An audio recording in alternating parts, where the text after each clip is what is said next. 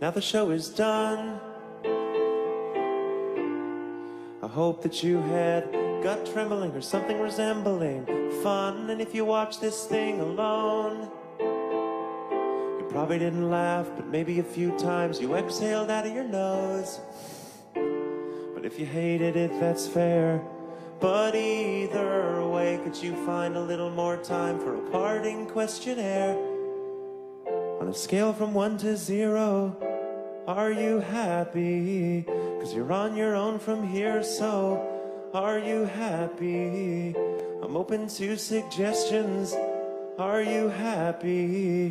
But what the fuck kind of question is, am I happy? I really want to try to get happy, and I think that I could get it if I didn't always panic every time I'm unhappy. Like I'm owed some life, or I'm always like happy, which is stupid because I wouldn't even want it if I got it. Wait, oh God, my dad was right.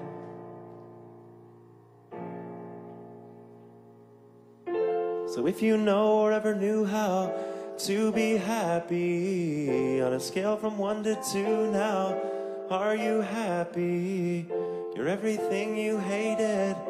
Are you happy? Hey look Ma, I made it. Are you happy?